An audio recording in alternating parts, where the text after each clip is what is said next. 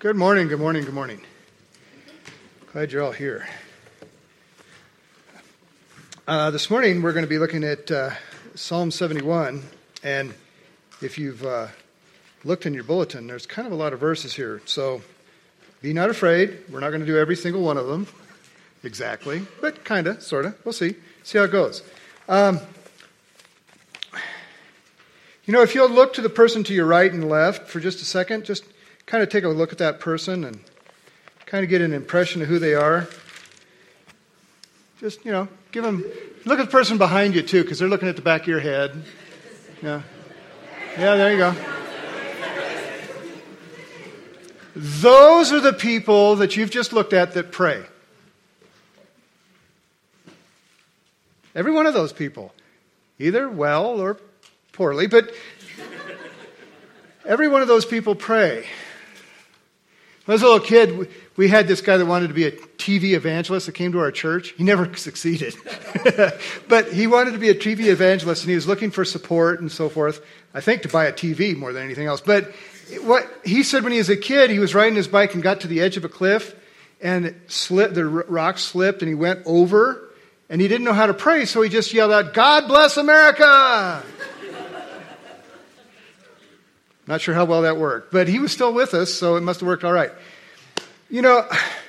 Praying is a thing that we give a lot of attention to, but sometimes we also, it's like, am I doing it right? And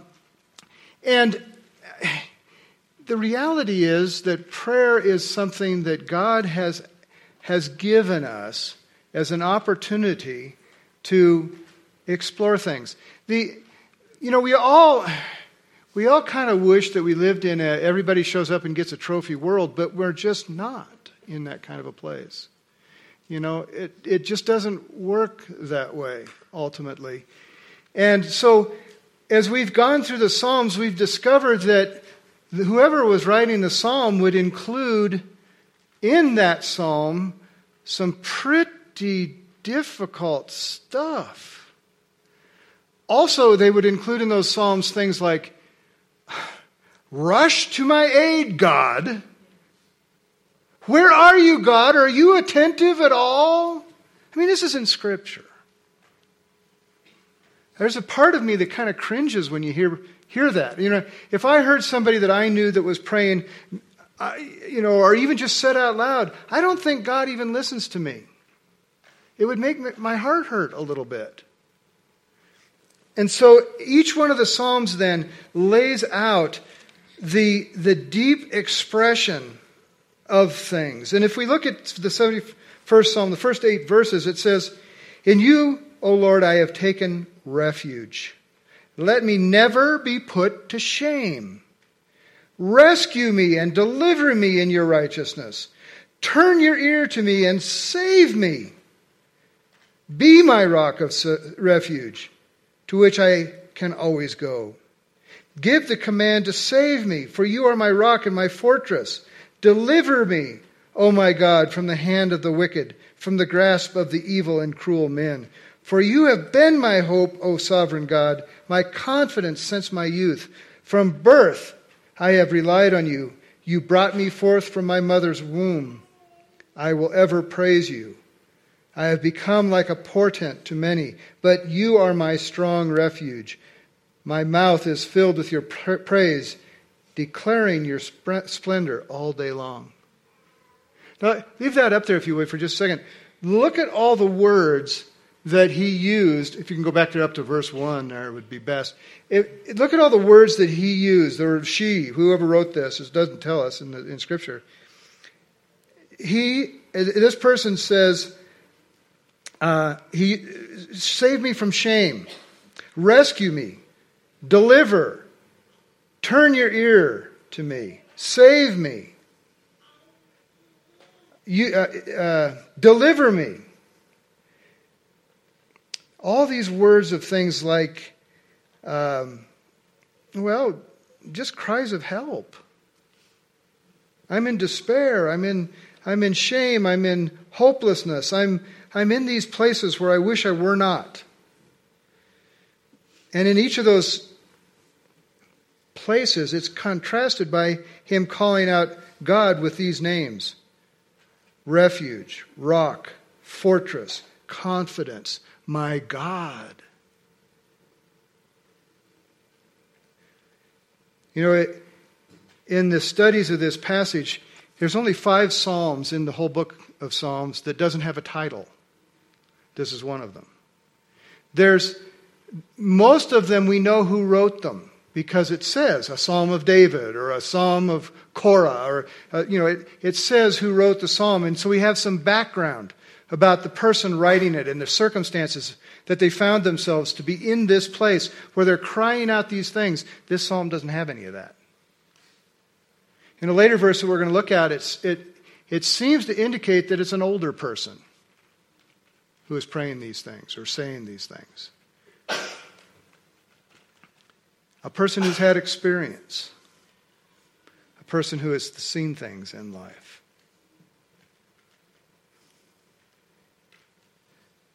See, that's where the basis of prayer comes from.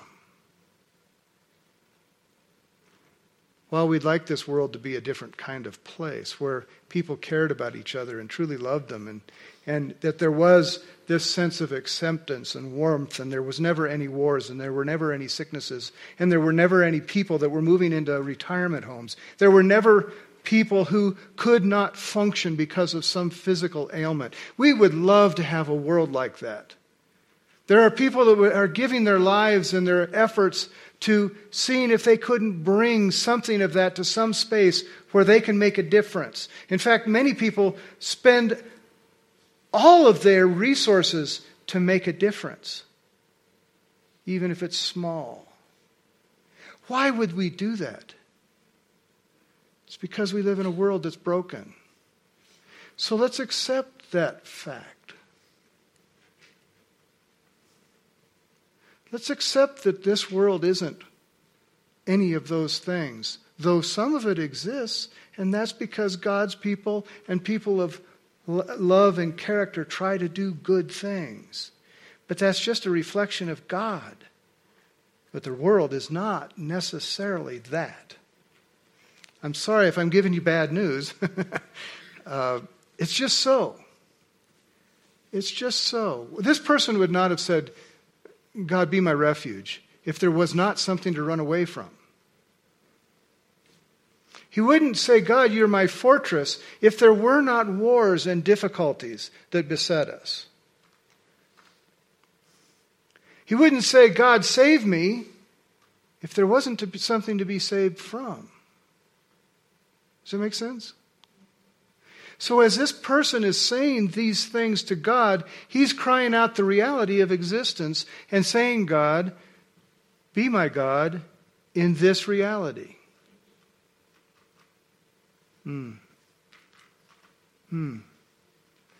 Sometimes that's tough, and people don't necessarily want to hear it. They don't want to be reminded of the fact that, life's tough. But it's also good. It's a contrast. And it is both things. And so the writer can say, God, you're my hope. Deliver me from the hand of the wicked. Let me take refuge in you. Let me not be put to shame because I am in you. Rescue and deliver me in your righteousness. Not my righteousness. Rescue and deliver me from unrighteousness, my own unrighteousness and everyone else's, in your righteousness, that I might be able to experience that in the center of unrighteousness, in your righteousness. This person has experienced these things. He's felt and seen and said, and so he says, do these things. So then, key verse here, verses 5 and 6, he says, for you have been my hope. You have been my hope, O sovereign Lord, my confidence since youth. See, a lot of people who teach this and preach this passage, they do so for senior citizens. Because it is a psalm that seems to indicate somebody that's had a life of experience. But it says to the youth, start now. Start now to catalog these things. What is the Psalms except a catalog of prayers? There was, even this morning, I was looking, I love to look for things that I can add in, just kind of as illustrations. But even this morning, there was a little thing on a news program where somebody is taking microphones and going out into the wilderness and recording silence.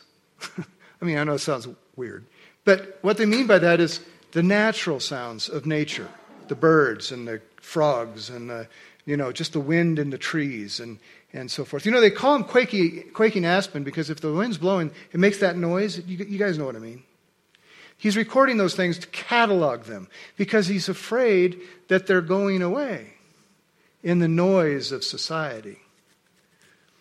People catalog the events of history, and they're called historians. People catalog music because music is a beautiful thing and should be cataloged. There's art museums that catalog art. There's all kinds of collections. You can go on the internet and find literally anything because somebody's collecting it.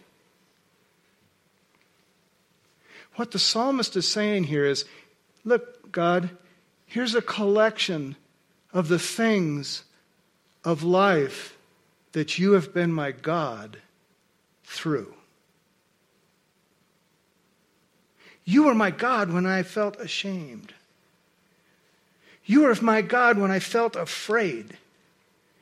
You were my God when I felt joy. You were my God in all things. And here's the catalog, God. I bring these before you just to say, God, I know, I've experienced, and I know you are there. Even when I don't feel you there.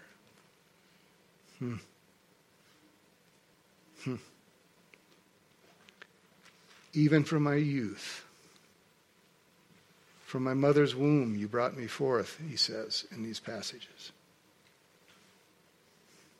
It isn't something that an old person goes, aha, God has been with me through my life. It's funny, Larray always asks for a title of the sermon. I hate to title sermons, because then I'm stuck with it. And so usually I try to think seriously about what the title is to give you some sort of a thing to say that's what you heard today. But I was feeling a little funny on the day that she asked, and so I said, pray like a pro.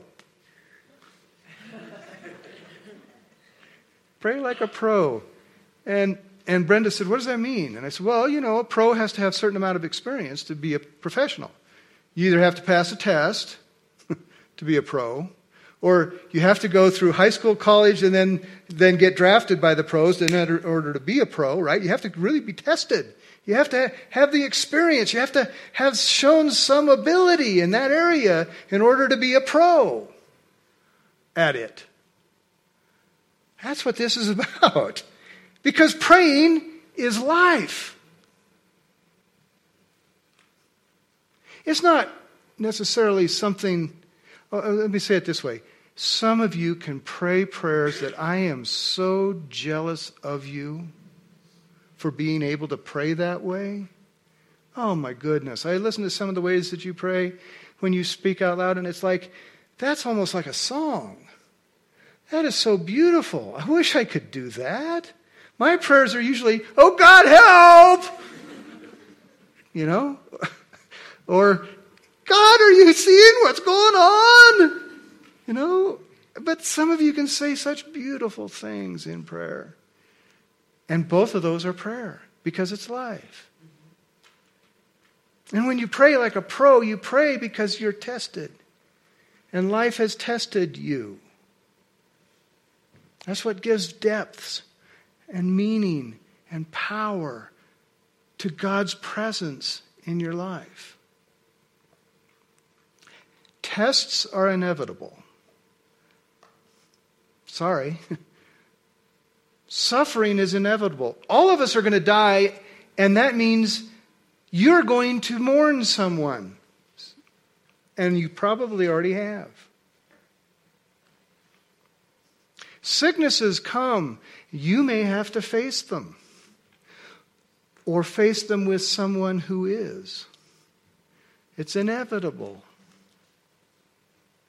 Wars comes, thieves steal, bullies bully. It happens. So prayer is life. Because it's going before God and saying, God, here's what I'm seeing. Here's what I'm hearing. Here's what I'm feeling. Here's what I know. Correct where I'm wrong. Encourage where I'm afraid. Give me strength where I'm weak. Make the powerful less powerful and so that they cannot destroy. Praying like a pro is taking what really is and going before God and acknowledging to Him what it is. It's clear from the Psalms that you can pray anything to God at all. At all. You can tell God that you're just absolutely ticked off and mad at Him. You can express your anger before God.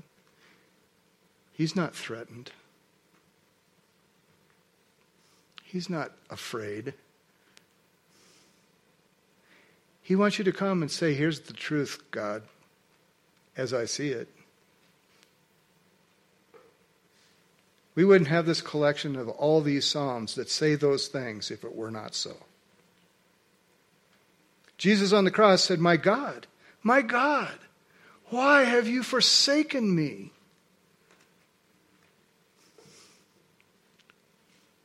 He said in the garden, if this cup can pass, if there's another way, but not my will, yours be done. So think about it. What can you pray that you cannot pray?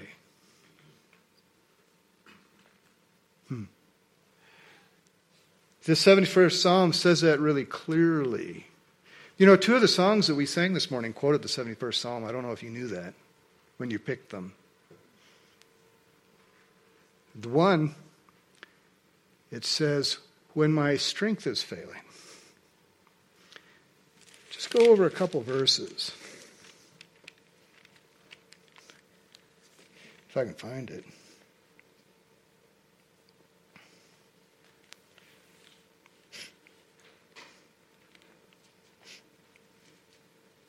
Even when I am old and gray, do not forsake me, until I declare your power to the great generations, your might to all who are to come. He said earlier, when my strength is failing, because he's talking about being old. He's talking about being in the end of time. And that was quoted in that one song. It also says that often we're frightened away. Let's look at their next verses. He says, do not cast me away when I am old. Do not forsake me when my strength is gone. For my enemies speak against me. Those who wait to kill me conspire together. They say, God has forsaken him. Pursue him and seize him, for no one will rescue him. Be not far from me, O God. Come quickly, O my God, to help me. May my accusers perish in shame. May those who want to harm me be covered with scorn and disgrace. But as for me, I will always hope. I will praise you more and more. My mouth will tell of your righteousness, of your salvation all day long, though I know not its measure. I will come and proclaim your mighty acts, O sovereign God. I will proclaim your righteousness, yours alone. Francis Chan, in his book, The Forgotten God, in his introduction says, we often forget one aspect of God that is so much about what prayer is that it needs to be said. And that is the Holy Spirit. He says we forget the Holy Spirit because, it's fun to talk about God and it's really great to talk about Jesus, but we forget that the Holy Spirit came to give us help. Jesus said he'd be, in Greek, he called it the paraclete, the friend that grasps you more closely than a brother. The one who is there all the time, no matter what.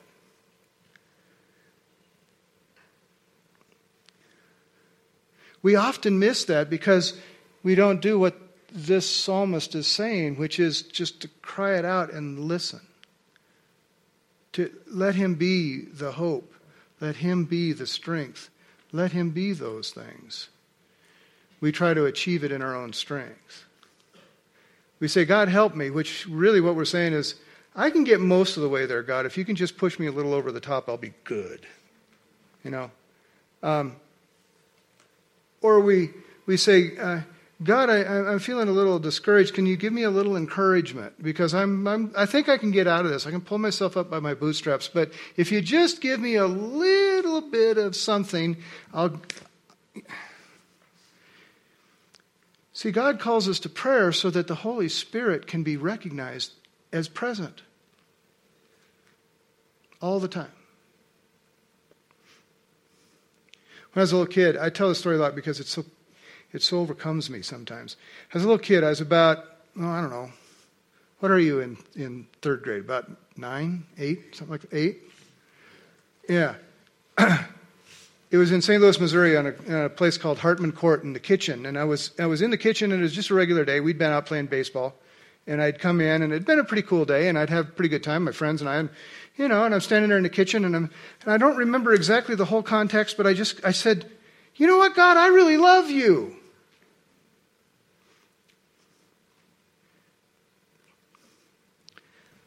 There was a presence. It felt warm.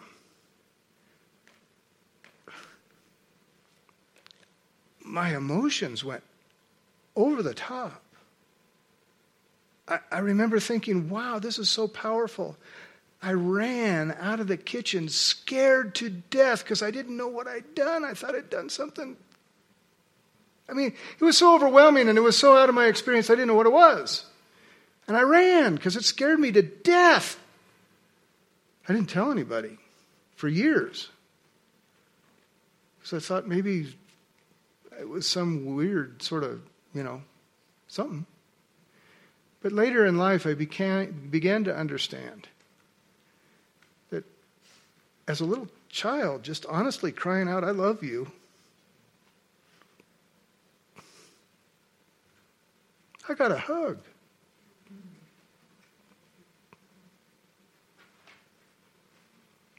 And it was so real.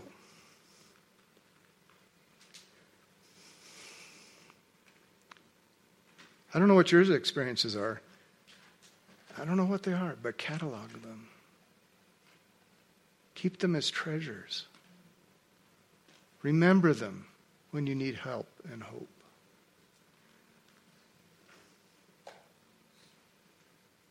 Remember them when people attack. That's what the Psalms are for. But more importantly, that's what your prayers are for. Verses 17 and after, teachers of the word, that is, often like to quote this verse to themselves. It says, since my youth, O God, you have taught me, and to this day I declare your marvelous deeds. Even when I'm old and gray, and do not forsake me, O God, till I declare your power to the next generation. Your might to all who are to come. Hear that again. Since my youth, O God, you have taught me. And to this day I declare your marvelous deeds. Even when I'm old and gray, do not forsake me, O God, till I declare your power to the next generation, your might to all who are to come.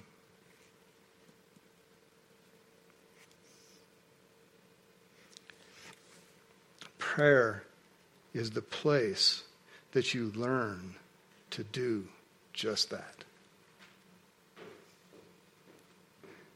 Prayer is the place you can receive teaching, but it's the place that you can learn to teach. How did I come to know who God is? Somebody had to teach me. Where did you learn who He is? And who was that person? What motivated them to teach you that? What role did the Holy Spirit empower that teaching for you? What role did He play in that process? And here's the thing that's amazing about it. You get to too. You get to too.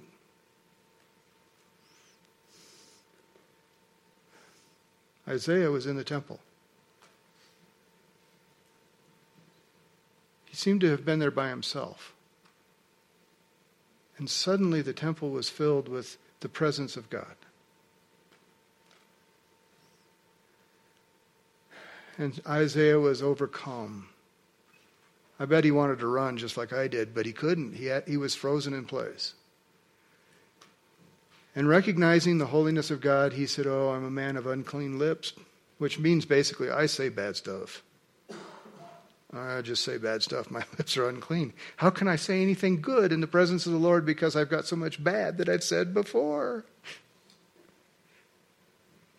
I think we approach God in prayer sometimes that way. How can I pray to God when I have so many things in my heart that are just a mess? How many times have you been praying to God and that thought comes in your head that you just hate to have come into your head when you're praying, and it always comes, and you just, that frights my soul away, like we sang.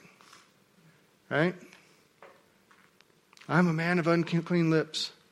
And so a cherubim gets a coal from the brazier that's there, and he puts it on Isaiah's lips, and he said, "No, you're clean. Made clean by God. Made clean in the presence of God. You may speak," is what he's saying. And then God says, who's going to take our message? There's a message that needs to be delivered. Who's going to take it? And he said, "Here am I. Send me. You cleaned my lips. Here am I. Send me."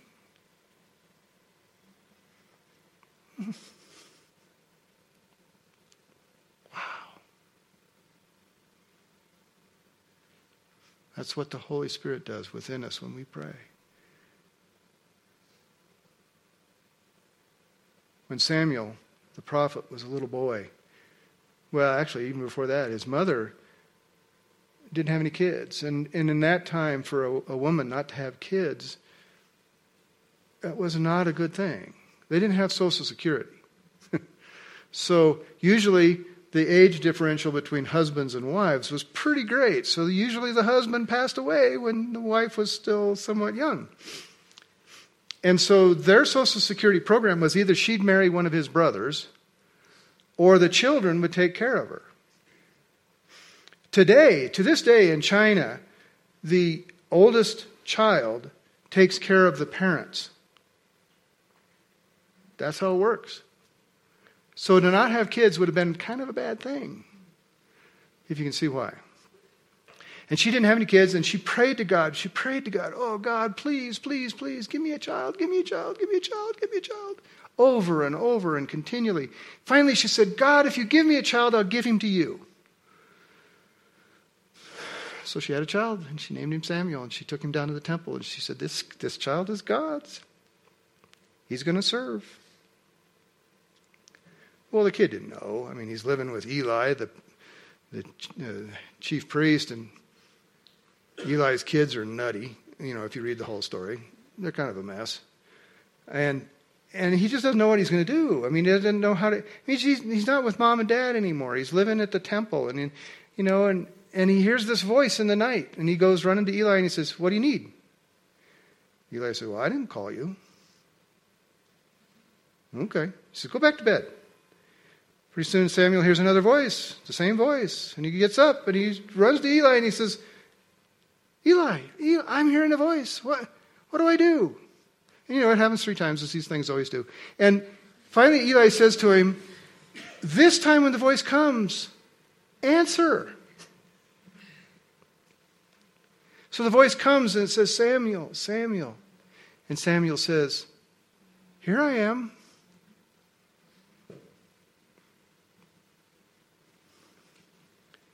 Here I am.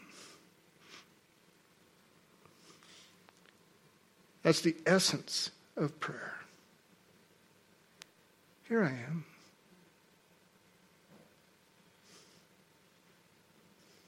Send me. Teach me. Show me. Heal me. Save me. Be my rock. Be my fortress. Be my refuge. Here I am. Want to pray like a pro? Stand naked before God. Reveal everything there is. Keep nothing hidden. Let him see all those things. Let him know all those things. He already does anyway. But the point is that you know them before him too. Because he's called you to teach the next generation, the ones to come, of what it means to stand in his presence and be known.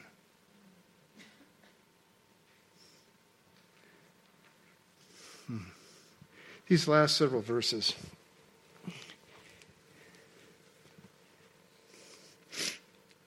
Your righteousness reaches to the skies, O God. You who have done great things. Who, O God, is like you?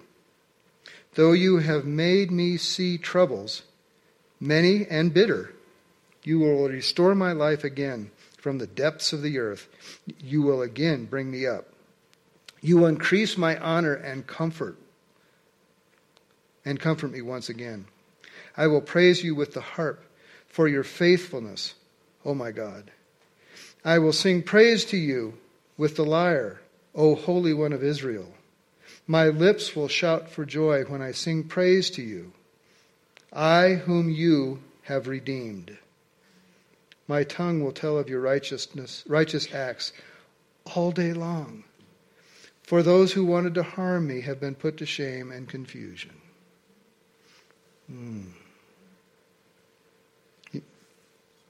You've made me see troubles, many bitter, and you will restore my life again. What better way to say it? I know the truth that is all around me, and I trust you.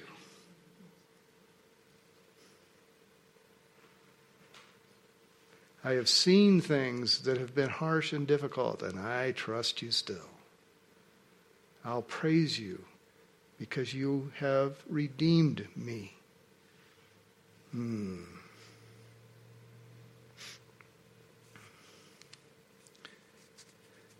The world will never be Eden. But Jesus said, I have gone to prepare a place for you, so that where I am, you might be also. If it were not so, I'd have told you. For in my Father's house are many mansions. I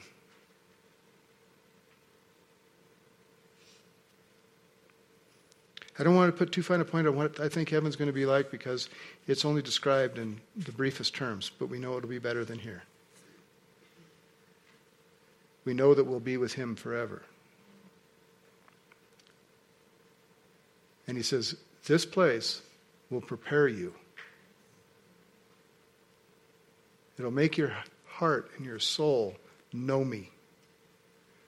That when you get there, there will not be culture shock. You'll be in the place where you know it has been prepared just for you. Heavenly Father, we thank you for prayer. We thank you that your Holy Spirit will indwell us in prayers that we give to you. Lord, each of us face trials and testing. We see great joys. We have love for one another. We eat and we drink, and we give you praise. And Lord, we know that you are calling us to a higher place. You're calling our minds to deeper understanding. You're calling our hearts to a deeper way of loving. You're calling our actions to be in line with your will. And so, Lord, we live in a place that is broken and sometimes perverse, and yet has great and wonderful things as well. They can distract and it can turn our heads. But Lord, we call on you to teach our hearts, that we might teach the next generation of your goodness, your love, and your grace, and your faithfulness to your people. As we pray in Jesus' name. Amen. Have a great day.